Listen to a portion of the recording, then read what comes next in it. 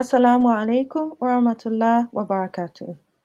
You're listening to Newcastle Fast FM, sponsored by HM Residential, Hill Matheson, and Manjaro's Newcastle. Welcome to Reads, the show aimed at getting listeners interested in and into reading more. Our first revelation through the Prophet, peace be upon him, was to read. So let's read, think, and talk about books and sources of information and knowledge for the next hour. Remember that you can listen to us live or via recordings on Facebook and YouTube. My name is Hannat, and I'll be co-presenting today's Read Show with Aamna. We also have Sister Aisha as our guest in the studio today. Today's topic on Reads is about female issues and Islam.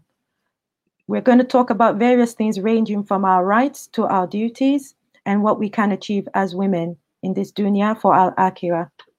We'll be discussing sources from the Quran, books, websites, and webinars. So please send us your read suggestions on this topic of female issues and Islam throughout our show through the comment section. As usual, we'll be starting with the Quran, our most important book. Aamna will be reading some relevant translated verses from the Quran, inshallah. Bismillah, Aamna. Assalamu alaikum. In the name of Allah, the most gracious, most merciful. I'll be reading from Surah An-Nisa, the woman, and that's the first ayah. Bismillah. O mankind, reverence your guardian Lord who created you from a single person, created of like nature, his mate, and from them twain scattered, like seeds, countless men and women. Reverence Allah through whom ye demand your mutual rights, and reverence the womb that bore you, for Allah ever watches over you. So that was the first ayah from Surah An-Nisa. I'll read the commentary now to give some context to that. So among the most wonderful mysteries of our nature is that of sex. The unregenerate male is apt, in the pride of his physical strength, to forget the all-important part which the female plays in his very existence and in all the social relationships that arise in our collective human lives.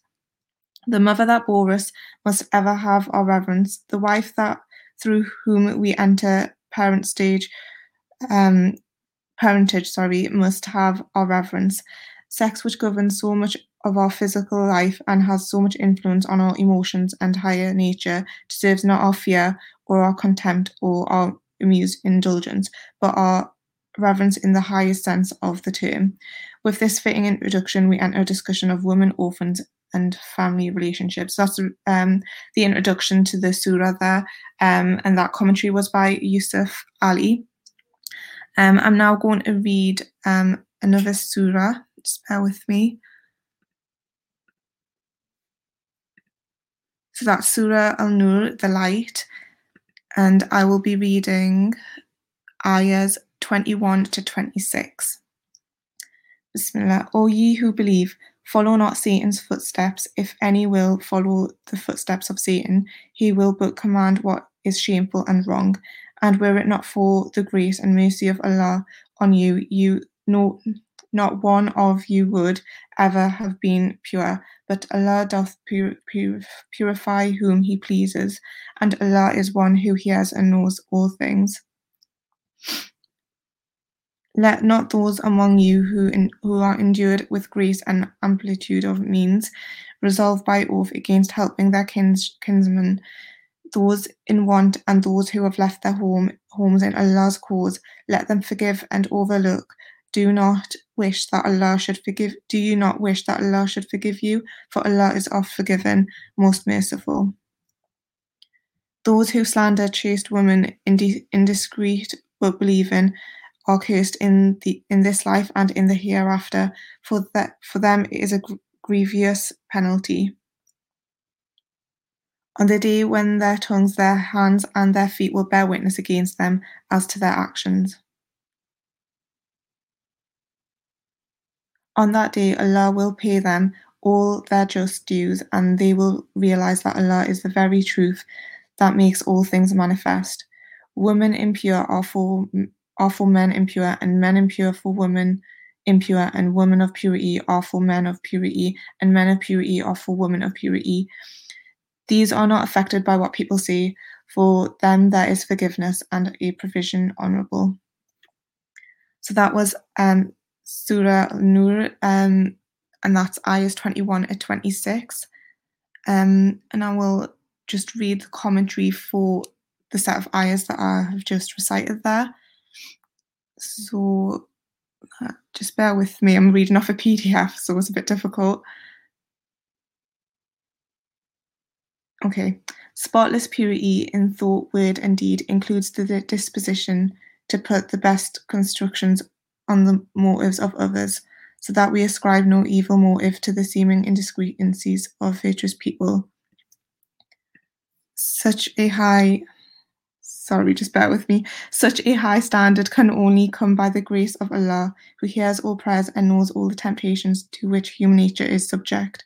His will and plan make both for spiritual protection and spiritual peace, and we must place ourselves trustingly in his hands. I'll continue with the ayahs, and inshallah Sister Hannat will read the commentaries for me there.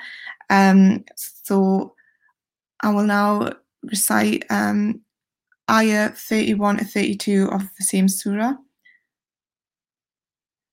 And say to the believing women that they should lower their gaze and guard their modesty, that they should not display their beauty and ornaments except what must ordinarily appear thereof, that they should draw their veils over their bosoms and not display their beauty except to their husbands, their fathers, their husbands' fathers, their sons, their husbands' sons, their brothers or their brothers' sons, or their sisters' sons, or their women, or the slaves whom the right hand possesses, or male servant free of physical needs, or small children who have no sense of the shame of sex, and that they should not strike their feet in order to draw attention to their hidden ornaments. And all ye believers, turn ye altogether towards Allah, and ye may attain bliss. Marry those among you who are single, or the virtuous ones among yourselves, male or female. If they are in poverty, Allah will give them means out of his grace, for Allah encompasses all, and his knowledge of all things. So again, that was Surah An-Nur, ayah 31 to 32. I'm going to pass on to Sister Hannah if she could kindly read the Yusuf Ali commentaries from where I left off. So that was Surah An-Nur 24, ayahs 21 to 26 and 31 to 32. Please, Sister Hannah, if you don't mind. Inshallah. Jazakallah khairan. Assalamu alaikum to all our viewers that have just joined us. We received your salams. And yes, this ayah is very illuminating. That comes from Jane. And in fact, we're going to go into it a little more by reading the commentaries. So I have to mention before I go ahead that these ayahs are very popular ayahs. Surah An-Nisa deals with the women, that's chapter 4 of Quran. And Surah An-Nur, chapter 24 of the Quran, deals with the women as well. And we find here, in fact, due to all the verses that were related to the women and female issues, that some of the Sahaba at the time complained that it was like the religion suddenly became one of women, and they seem to have no important place in it. But continuing from the commentary, so that ayah, ayah 23 of chapter 24, when it says and 22, when it says, let those among you endued with grace and amplitude of means not resolve against helping other men, and those who slander chaste, indiscreet and believing women, those who do that, they were cursed in this life. Now, the commentary relates that this immediate reference was to Hadrat Abu Bakr radiallahu anh, the father of Aisha radiallahu anha. Now, he was blessed with both spiritual grace from Allah and ample means. So basically, Abu Bakr was a rich man, and he was Aisha's father. Now, he was always used in the service of Islam and the Muslims. But one of the slanderers of Hadrat Aisha turned out to be Mista, who was a cousin of Abu Bakr. So he's basically a relative of Aisha and Abu Bakr that had actually created this false lie against Aisha radiallahu anha. And Abu Bakr had been in the habit of supporting him financially. So Abu Bakr wished to stop that aid because of what he had done. But according to the highest standards of Muslim ethics, Abu Bakr was asked to forgive and forget through this ayah Allah revealed to the Prophet, and which Abu Bakr did. And it was with the happiest result to the peace and unity of the Muslim community. But the general application holds good for all time. A generous patron should not, in personal anger, withdraw his support, even for serious faults, if the delinquent repents and mends his ways. If Allah forgives us, who are we to refuse forgiveness of our fellows? Now, also in this commentary, it says that good women are sometimes indiscreet because they think no evil, but even such innocence indiscretion lands them and those who hold them dear into difficulties. Such was the case with Aisha radiallahu anha. She was in extreme pain and anguish for a whole month because of the slanders spread about her. And her husband and her father were also placed in the most awkward predicament, considering their position and the great work in which they were engaged. But unprincipled people who start false slanders and their unthinking tools will help in spreading such slanders. They are guilty of the gravest spiritual offense, and their worst punishment is the deprivation of Allah's grace, which is the meaning of them being cursed. And we have to remember, the next commentary states that our own limbs, so our legs, our hands, our feet, our faculties, so our mouth in particular, they're going to be the strongest witnesses against us if we misuse them for evil, instead of using them for the good deeds for which we were given to use them for. Okay, so that's the commentary related to the ayahs 22 to 24, sorry. We got from Surah An-Nur, chapter 24. The final commentary I'll be reading is related to the other ayah, ayahs 30 and 31 from the same chapter, Surah An-Nur, that Aamna has read, okay, and which was about lowering the gaze, being modest, and that the believing women should not display their ornaments and they should cover themselves and their bosoms except to certain categories of people, you know. So the commentary on that is that the rule of modesty applies to men as well as women, and a brazen stare at a man at a woman or even at another man is actually a breach of refined manners. Where sex is concerned, modesty is not only good, it is also to guard the weaker sex, so to speak, but also to guard the spiritual good of the stronger sex. So basically, it's not just about protecting the women. Men are actually protecting themselves when they lower their gaze, and women are also protecting themselves when they lower the gaze. So it's not just about one being of a weaker sex or a stronger sex. And the commentary continues as well that the need for modesty is the same in both men and women, but on account of the differentiation in our natures, temperaments, and social life, a greater amount of privacy is required for women than for men, especially in the matter of dress and uncovering the bosom. Okay, so that's a commentary on those ayahs. So alhamdulillah, that has been very insightful, and I think that's more than enough to actually discuss in the first few minutes of our show. I'll go on to take comments from Sister Aisha, and then we'll take comments from the audience. Sister Aisha, did you want to make any comments on the hadith and on the ayahs of Quran that we have read so far? Assalamu alaikum wa rahmatullahi wa barakatuh. Assalamu alaikum. Wa alaikum salam wa barakatuh. Please continue, sister. Okay.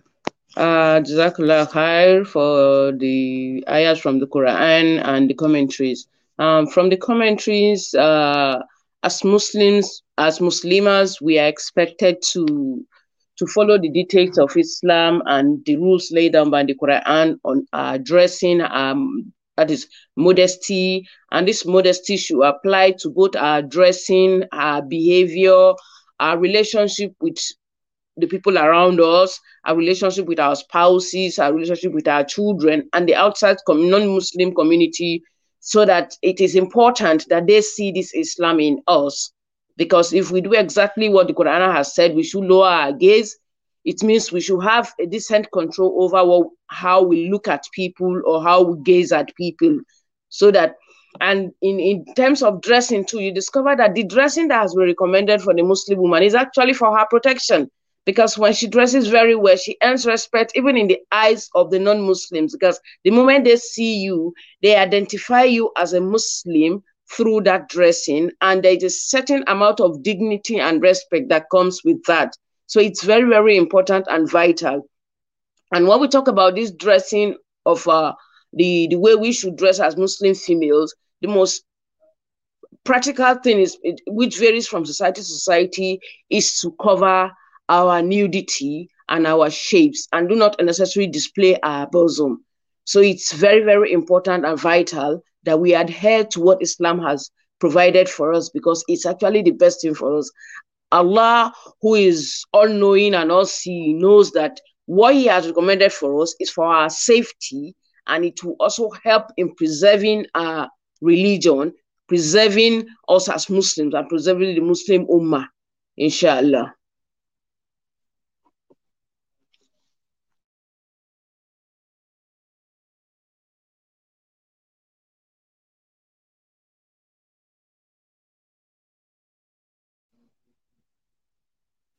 We've lost Sister Hannat there for a second. But Jazakallah khair for your input there, Sister Aisha. We've got quite a few comments which are in agreement with you there. So we'll just run through those comments there. So we've got one from Jane over here.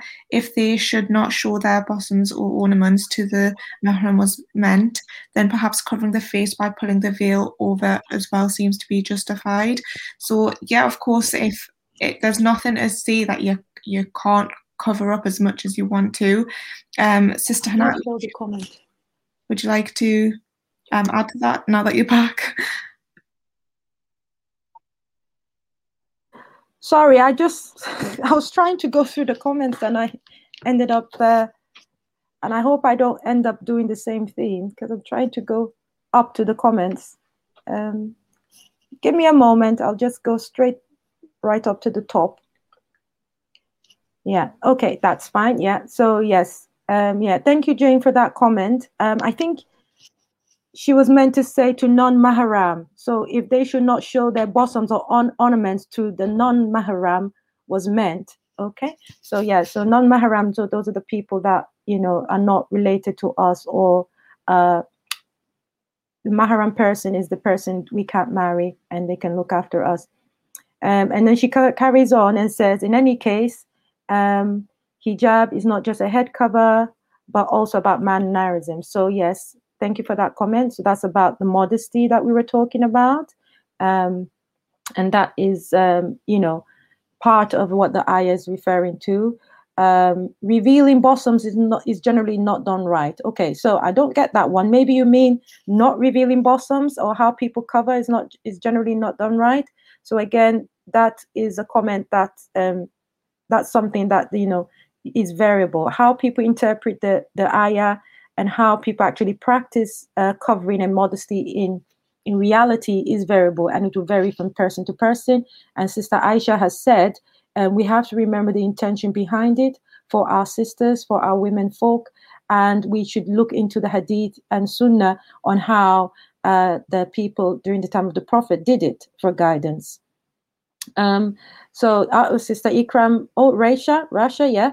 Rasha says Islam honors women so much more than anything else. Yes, alhamdulillah.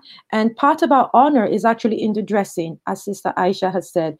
Sister Ikram has said very nice as well. And she says, yes, Sister Aisha is right. Modesty runs through all aspects of our religion, mashallah. So yes, this is a very important bit. And remember, we're talking about female issues here, alhamdulillah, but it's also something that is important for the males as well. Women acting upon what Allah has instructed us to do, okay, protects us and also protects our menfolk. And we remember from the first ayah that Sister Aamna read of chapter 4, ayah 1, that the job of the sexes and the responsibilities of the sexes are interchangeable. You know, the men have a duty and they need to revere the fact that, you know, it is through the women that they get a lot of benefit, their parentage, and by which their lineage is continued, as well as the fact that the women as well have a duty, and with the support of the men, you know, they are able to perform that duty. So yes, Jane, just finishing off the comments for now so we can move on. Jane has said chastity and dignity for women and men has always been important in Islam. Definitely. Remember that Islam is not an individual religion. Okay, we are an ummah, we're a community, we're families. Okay, and it's by sticking together and doing things together. That's what Allah wants to see from us, and that is how we'll be successful, bi rahmatillah, in this world and the hereafter. Rasha, oh yeah, walaikum salam, thank you. And Jane rounds off, mahram and non-mahram too, should we not always be modest? Well, it depends on we should always be modest, yes. In the home, you are modest. You shouldn't be revealing all that. So thank you for clarifying. Yes, so we won't deliberately undress because we are living with our brother or our father. We have to be decent in front of each other. But I think we were talking about the ayah, and the ayah 32 says they should not expose their beauty, ornaments, or da da da da to, and you have the long list of people. So the ayah we were referring to was being specific of the mahram men and those conditions. And may Allah make it easy for us. We're going to move on to other reads now. So we've been talking about Quran this whole time and the commentaries related to that. We're going to be moving on to other books, magazine pamphlets that could be recommended for us to discuss female issues. Aamna, do you want to start off? Yeah, so we've got quite a few books to get through, I think, today. So I won't take up too much time going through the ones that I've found. So there is The Crowning Venture, which is meant to be like inspiration from women who have memorized the Quran, and it was actually written by a Hafiza. So it's got obviously her own experience of memorizing the Quran, and it talks of a woman as well and the different circumstances we are all in our lives, and how they overcame them issues. And just from what I understand, it's just quite real about the issues. There's none of that sugarcoating, but it's also written in a not in a preachy manner from the reviews that I've read. So it's quite an easy read of about 156 pages. I'll quickly read the descriptions, quite short. So if you've ever if you've ever cited wistfully upon hearing of someone memorizing the Quran, wishing it was something you could do too, then prepare to replace that wistfulness with determination. Filled with inspirational stories for your heart and memorization techniques for your mind, The Crowning Venture reminds us that memorizing the Quran is not an achievement to be conquered. It's a journey to savor, a journey you can make. And I like how that's mentioned at the end there, that it's not just an achievement that you can conquer, but it's a journey. And just like reading the Quran itself, it is a journey, and it describes a journey for us Muslims and how it was revealed. So obviously memorizing it in itself would be a journey. So that's quite a, I think, inspirational read, I would say, by Muslims, by Muslim women. So I think that's definitely one that we should have a read of. Just bear with me, I'm just getting my list up here. So another read I've got is Al-Muhaddiyathat. Sorry, I can't pronounce that. The Women Scholars in Islam. So that's another read by Muhammad Akram Nadwi, published in Oxford. So I'll just briefly go over the contents there. So it covers women's authorities established by their own actions in Quran and Sunnah, legal conditions for narrating Hadith, women as seekers and students of Hadith, occasions, travels, venues for and kinds of Hadith learning, women teachers, the reading, women's roles in diffusion of the knowledge. So it covers a lot in terms of women seeking to research and narrate Hadith, as well as the legal aspect of it.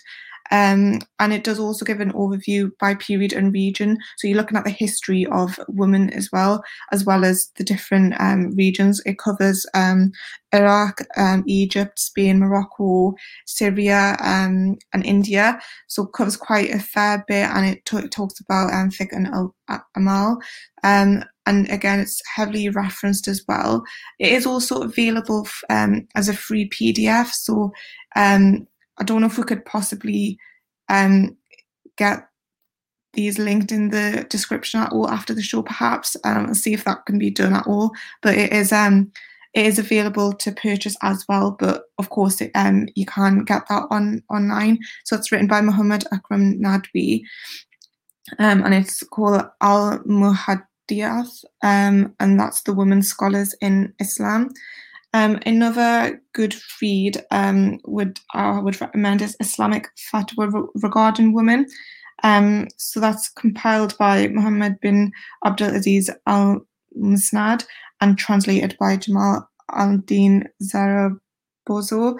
That's a Dar es Salaam publication, and it covers different topics, and I'll just get the contents up just to give an example. So you've got questions related to Aqidah, so from posing questions to fortune tellers, crying due illness, women visiting graves, purity, celebrating Mother's Day. So it's got quite a range of questions there that it covers.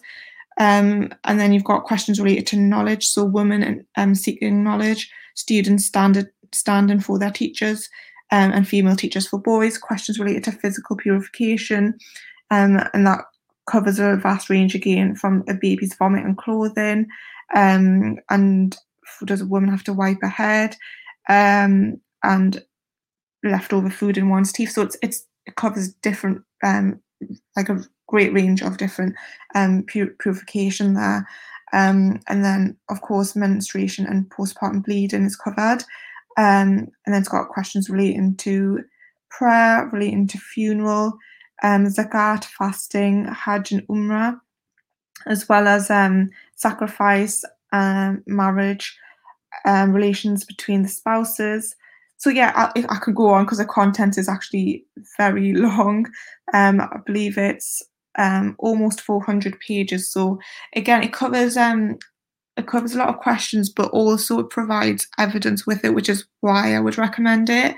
And also it debunks any misunderstandings as well. So I believe there's that misunderstanding about women being on their periods and not being able to recite the Quran, which of course is permitted. However, there's this misunderstanding with some references, which is cleared up in this book, which is why I would definitely recommend that book. And I'll just remind you that the book is called Islamic Fatwa Regarding Women. You can purchase it, or again, you can just Google the name Islamic Fatwa Regarding Women by Muhammad bin Abdul Aziz, and that will come up as a PDF.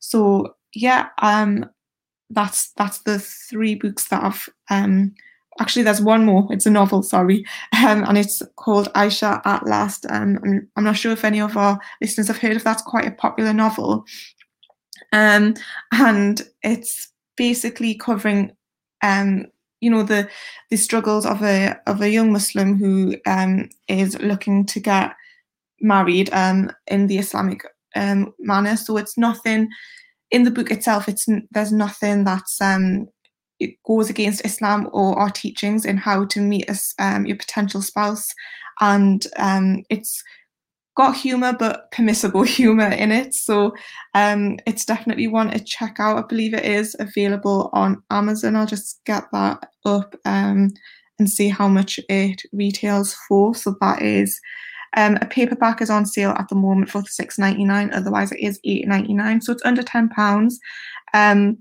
So it's a bit more of a light-hearted read there of 352 pages. And I'll just read you a bit of the synopsis there. So Aisha might be a little lonely, but the one thing she doesn't want is an arranged marriage. And then she meets Khalid. How can a man so conservative and judgmental, and yes, smart and annoyingly handsome, have wormed his way into her thoughts so quickly? As for Khalid, he's happy the way he is. His mother will find him a suitable bride. But why can't he get the captivating, outspoken Aisha out of his mind? They're far too different to be a good match, surely. So it's got loads of good reviews, and it's compared to like the Muslim Pride and Prejudice. So if anyone has read the Pride and Prejudice, then you'll have an idea of what kind of read that is. But yeah, it is. I would say it's definitely suitable for especially teenagers onwards to be reading that, and to it's quite a relatable read, I think, as well for many Muslims in this day and age. So that is my recommendations there. I've got comments by Jane over there saying Mudaddin or yeah, it's I'll just get that up for you and just clarify. So it is Al-Muhadithat. Yeah, that's it. Yeah, okay, Al-Muhadithat. So yes, it's the second one, Jane, Al-Muhadithat. So the women scholars in Islam. And I think I think our audience can see that the bigger reader here amongst us presenters is Amna, because all the books she's recommended are in the region of 300 to 400 pages. And of course, that means you have a lot to read, a lot of homework. But, you know, alhamdulillah, some of these books, I have to say, you don't necessarily have to read them from cover to cover. So, like the Book of Fatwas, you may find it as a reference book. And again, Jane has said that. You know, she has the Book of Fatwas, is really good. So it for some people, when we recommend books on the show, you have to know it's not necessarily something you have to do from cover to cover. What we encourage to read cover to cover is definitely Quran, and then you move on to other books and you try and read in a manner that you will get the knowledge and information as is applicable and practical for you. So yes, when you look at Ikram's comment there, wait, still one book. Thanks, Amna. You know, it's a lot, and alhamdulillah, we can see definitely all the audience here are people who love reading. So yeah, we've had some heavy books and some novels, fiction books from Amna related to female issues, ranging from marriage, studying and learning Quran, and memorizing Quran. And I think that's great for lighter reading and for teaching others and for learning. I think that's where our guest Aisha will come in. I'll now definitely be recommending one of her books. She's the author of Yafari, and I'll just quickly summarize what that says. It says it's a powerful journey into the life of Teni, a young girl born in the ancient cultures of northern Nigeria. So it is very much a contemporary book, but the culture itself is long-standing.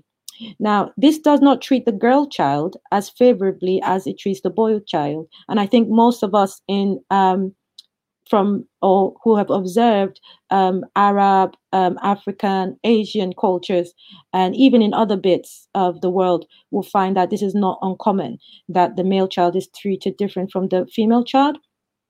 So, as the first child, you know, she carries an unusual burden. She's born into a tradition which makes her a familiar stranger to her own parents. And then this tradition locks Teni out of the care of her parents, and she's left at the mercy of her grandparents. Teni picks up life through the dark and thorny patch of path of tradition at crossroads with itself and at odds with modernity. So this Yafari book, and I'll spell it, is spelled, I don't know if our producer can type that into the commentary, is spelled Y for Yo-Yo, A for Alpha, R for Romeo, and then you get a hyphen, and it's F for Freddy, A for Alpha, R for Romeo, I for Indigo. So it's Yafari. Okay, so it has that witty dialogue, memorable characterizations, and an engaging plot, and it uses vibrant descriptions and a combination of rustic yet enchanting scenery and the grandeur of local and international metropolis to capture the headstrong struggle of a girl who refuses to settle into the role and position the society of her birth enthrones on her. Instead, Teni chases her dreams with all that she has, and this novel is a dramatic voyage into the victories and failures of a cultural icon, iconoclast as she rises to the apex of the mountain of her dreams. So this book is a must read, and it for me, I read it and it held me captive. And I think the best is to just hand over to Aisha for her to comment on the other books and tell us a bit more about her journey of writing this book and what she thinks has been the outcome so far. Sister Aisha. Assalamu alaikum warahmatullah. Jazakallah, Sister Hannat. The books that have been presented so far tend to create innovative dimensions to the female identity, especially the Muslim female, all over the globe. And you see, reading is very interesting because through reading we learn so much to complement what we read in the Quran and the Hadith, and we learn a lot about social realities, about life, and about the experiences of females out there.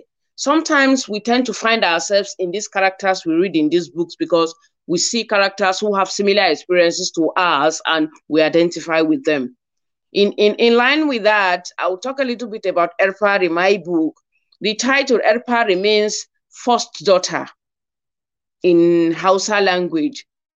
And there is this tradition, first child tradition in among the Fulanis in northern Nigeria, where the parents are not expected to relate in any way with their first child, whether male or female, because the tradition says that first child is like an evidence of their loss of innocence. So they should have a kind of kindness about that first child. But at the end of the day, what touches me is that I've had contact with students and neighbors where I see that tradition actually destroying the first child rather than making the first child. Because at the end of the day, the first child becomes the responsibility of the society rather than the parents.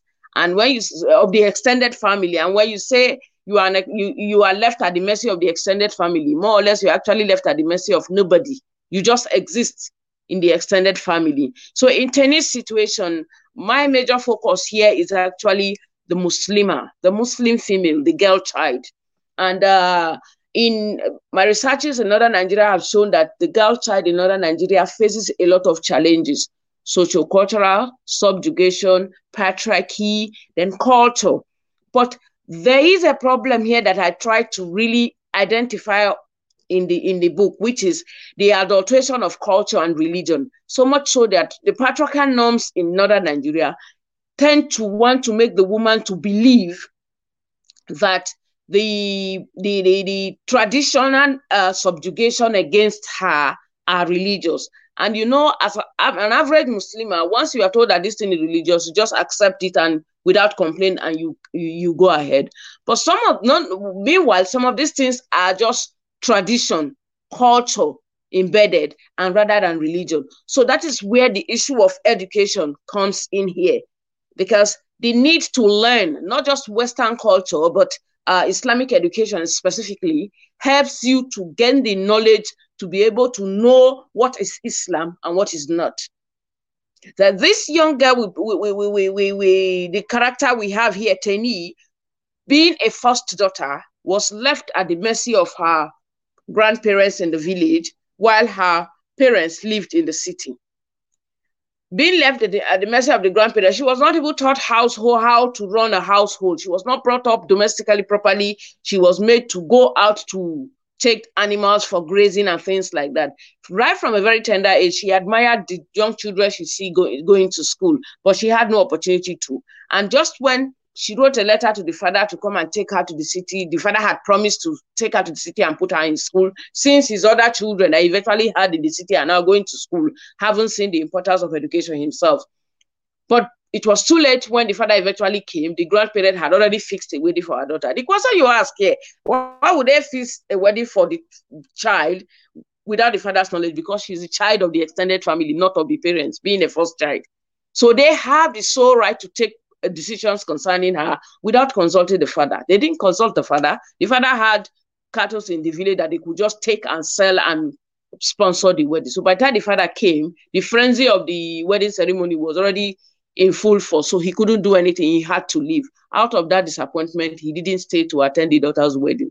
Tenny gave up at that stage and accepted and married this young man she never knew until it was introduced to her by her. It was so. These are decisions where a situation where decisions concerning you as an individual, as a Muslimah, is taken without you having a say in it. Those are some of the issues. So, and the mother, this strained relationship between parents and children. So the book is about education, first of all, the girl-child relationship between childhood and parenthood, then religion and culture.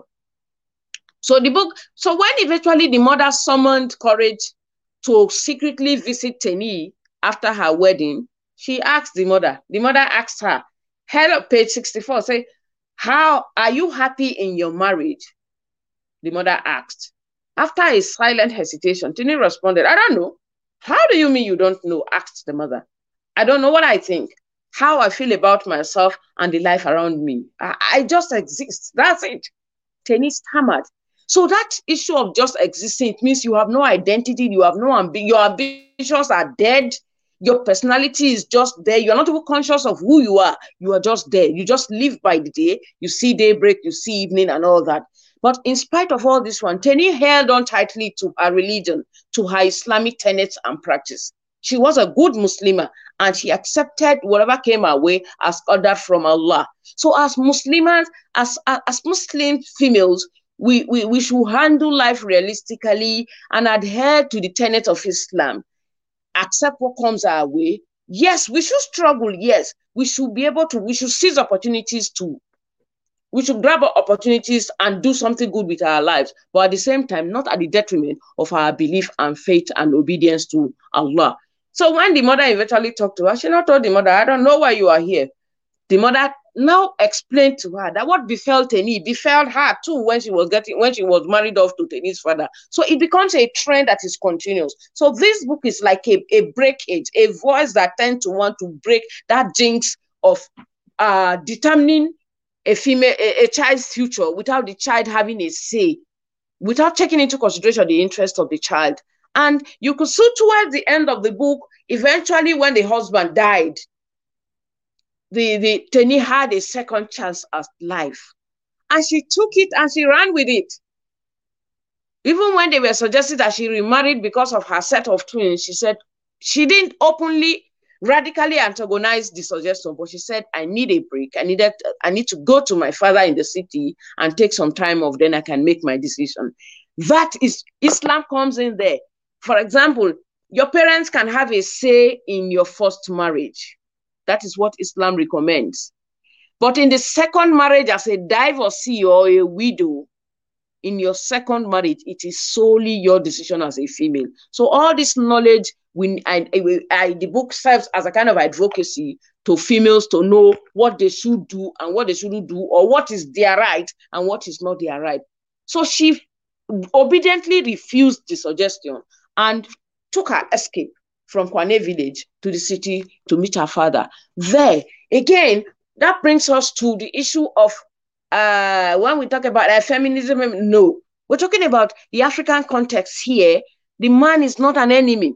All the male characters created in this text, none of them was an antagonist. That is because there is a complementarity in relationship between the male and the female in the society, just the way Islam has recommended. You, as a female, you respect and acknowledge the males in your lives, your father, your brothers, your husband, and the likes of them. Just the way they should respect and acknowledge you as a female and treat you with reverence as recommended by Islam and the Quran. So she had a very good understanding with her father, that she got her father's support to see her through school, and eventually she became a medical doctor that graduated top of her class.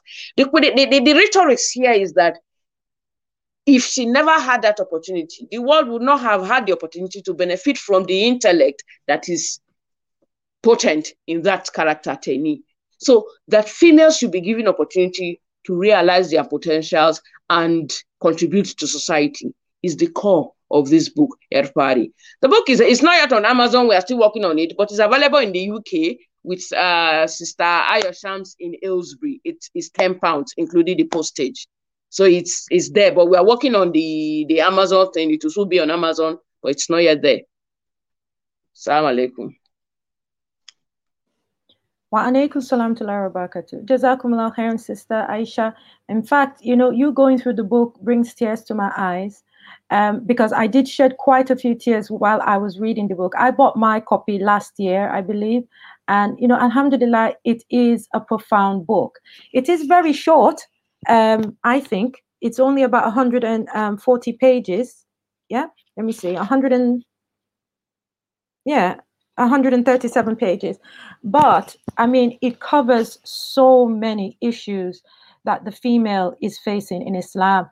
And I definitely agree with all your comments there, that it is the knowledge, it is the manner, it is the fact that she can maintain her modesty and the trials. I mean, I look now at my situation and I look at other situations. A lot of people, especially the young women, when they come into Islam, the next thing they're talking about is marriage, marriage, marriage, marriage, marriage. I want to get married. I'm to this, good with it. But you have to remember, if the knowledge is not there, it can be a very rocky road. And so it's not just about being of age and having desires. It is also about you having understanding of the way we should grow and behave in ourselves to achieve our goals in this dunya for the akhirah, but also in our relationships with others, including the potential spouse or our spouses. And you can see the comments flooding in there, from the audience. I don't want to get myself out of the studio like before. I'll just see if I can scroll. Oh, thank you, Rueda. So yeah, Racha says it's so rich. I'm sure any problems will find answers in Quran and Sunnah. Yes, definitely. I think no matter what we're going through as sisters, as women, as Sister Aisha said, we have to keep at it. Continue to seek Allah's input in your lives and in whatever you do. Continue your 5 days in Salah. And that's what we saw in this novel, Yafari. Despite everything, and as young as Tenny was, she was pretty much a child bride, but she continued her Salah. And she listened. She listened to her mother. When her mother came round, even though she was so upset, the fact that her mother came round and told her and gave her advice that try, and if your husband is pleased with you, your life will be better to some degree. I mean, he wasn't, as Sister Aisha said, there were not any villains in the men. And in fact, I did listen to one of the interviews done by Sister Aisha, and people were asking, how can you call the father of this girl a hero? But again, it's about modesty and how you navigate the politics of the environment and the challenge you're facing at that time. So Jazakallah khairan, Rasha, for that. Yeah, Jane says books do serve as a reference and resource. We should continue to build our libraries of knowledge. And yes, we've talked about how you can build Quranic knowledge. Yeah, I have listened to Sister Dr. Mayan speak, the author of the book. I have to bring it up now. A memorization of the Quran. It's never too late. Some of those sisters finish memorizing their Quran at the age of 50, some at the age of 60. It is a journey that we continue to seek knowledge, and Allah make it easy for us. Jane also says fiction stories are good for teens. Well, yes, they can be, but you have to remember it applies to all of us. I'm sure when Sister Aisha wrote this book, she wasn't targeting teens, and it was because of what she had observed as well in older women. And she is, based on her background, she is a lecturer, she is a doctor and a lecturer in the university as well. So she sees young people and older people. And it was because of observing that she wrote this book as well. So it's not just for teens. And you have to remember, we are meant to learn the deen from Quran and Hadith. And what is Hadith? Hadith is the stories of the teachings and the practices of the Prophet, peace be upon him. So yes, so stories are not just for teens, and it may be fiction, but Muslim fiction is a way of communicating the message. It's just a different way of communicating the message. Another comment there from Ikram, that's why education and reading for yourself is very important. Yes, definitely. Aisha said it, that the problem Tenny faced was that people told her that this was what she needed to do, this is what she had to do, this is what Islam wanted of her, and yeah, that wasn't it. Alhamdulillah. Sister Aamna, do you want to quickly go over a few more comments before we hand back to Sister Aisha? Yes, we've got one from Jane here. Sometimes it takes a long time to know their own mind, especially a young person with no support. Absolutely, and I think that's what we've got more. The matron has more right to herself, and that's from Hadith. But that's what it goes back to. Really, it is always referring back to the Quran and Sunnah. I think definitely, but yeah, I've got any more comments there. I totally agree with Sister Aisha. Returning everything to religion relieves a lot and gives self-confidence to go on. Absolutely. I think Sister Aisha has hit the nail on the head there. And Sister Ikram's commented, education is vital. Knowing your religion, knowing your rights, and knowing yourself. You must have knowledge of yourself before marriage. Absolutely. I think that's something. I think it goes for everyone. Really, you should definitely be confident in yourself and know your rights. Know, like Sister Ikram said, about your religion and who you are, and education and educating yourself and reading Quran, hadiths as part of that, as well as these other books that we have mentioned. Of course, Quran is most important, but these books serve as complementary in a sense, and it just further guides us.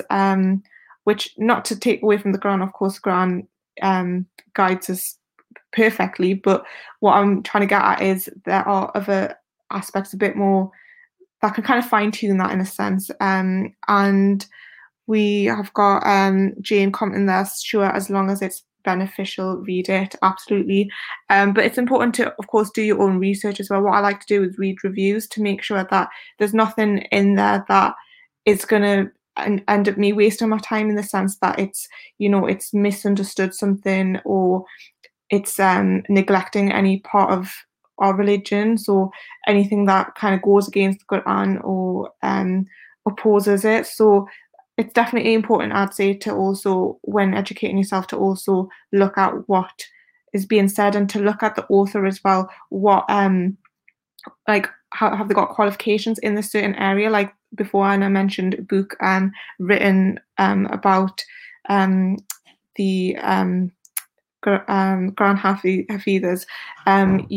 It was written by one herself. She had memorized the Quran, so it's written by someone. It's their personal perspective. She's also a doctor as well, so she is qualified in what she was like writing about as well, in a sense. So I think it's definitely important to look at beyond just the book itself, to look at the reviews, to look at the context as well. I'll pass on to Sister Aisha there if you want to add anything, and then we'll perhaps talk about any podcasts or websites or any apps that will perhaps. Sister Aisha. Assalamu alaikum warahmatullah. Jazakallah khair. Just a kind of wrap. I just want to say a word of encouragement to every Muslim female out there. Ramadan Kareem, may Allah give us the benefit of the month, and may He accept our ibadah. As Muslim females, we have a duty to uphold Islam and our dignity, through our dignity and how we act, what we do, and how we relate with people, because people see Islam through us, and there is need. It is compulsory for us to display a good image of Islam through what we do, how we dress, the people we relate with, and how we relate. Then we cannot afford not to be good in the things we do. Whatever field of endeavor we embark on, we should try as much as possible, put in our best, and supplicate for Allah's barakah, so that we shine on top of anything we do, and that makes us that also makes Islam to shine, and it's our responsibility. May Allah help us, and may He continue to guide and protect us and increase us in knowledge. Assalamu alaikum.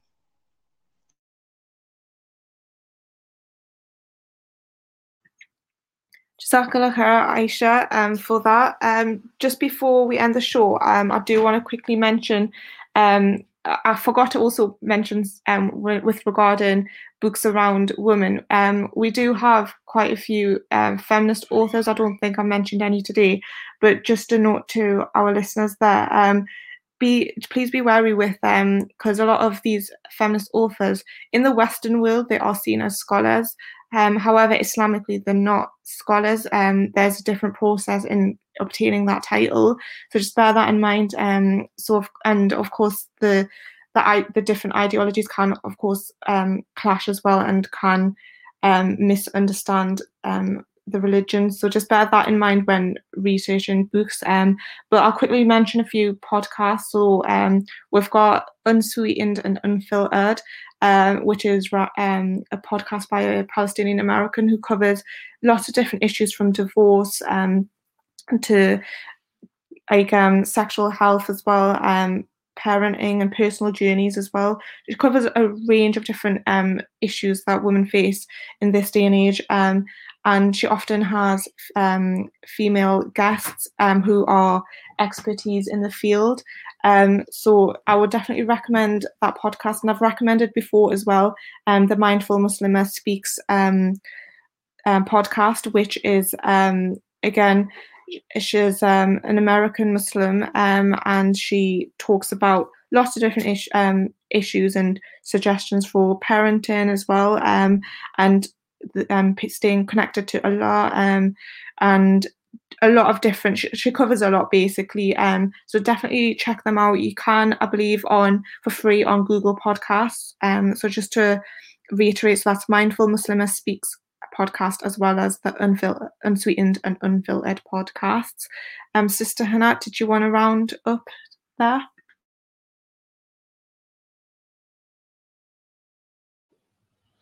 Yes, inshallah. Alhamdulillah. I'd like to say Jazakumullah khairan to Aisha for coming on the show. I think it's been really, really insightful, profound for some, and for those people that have read the book. I have read the book. I think Ikram have read the book.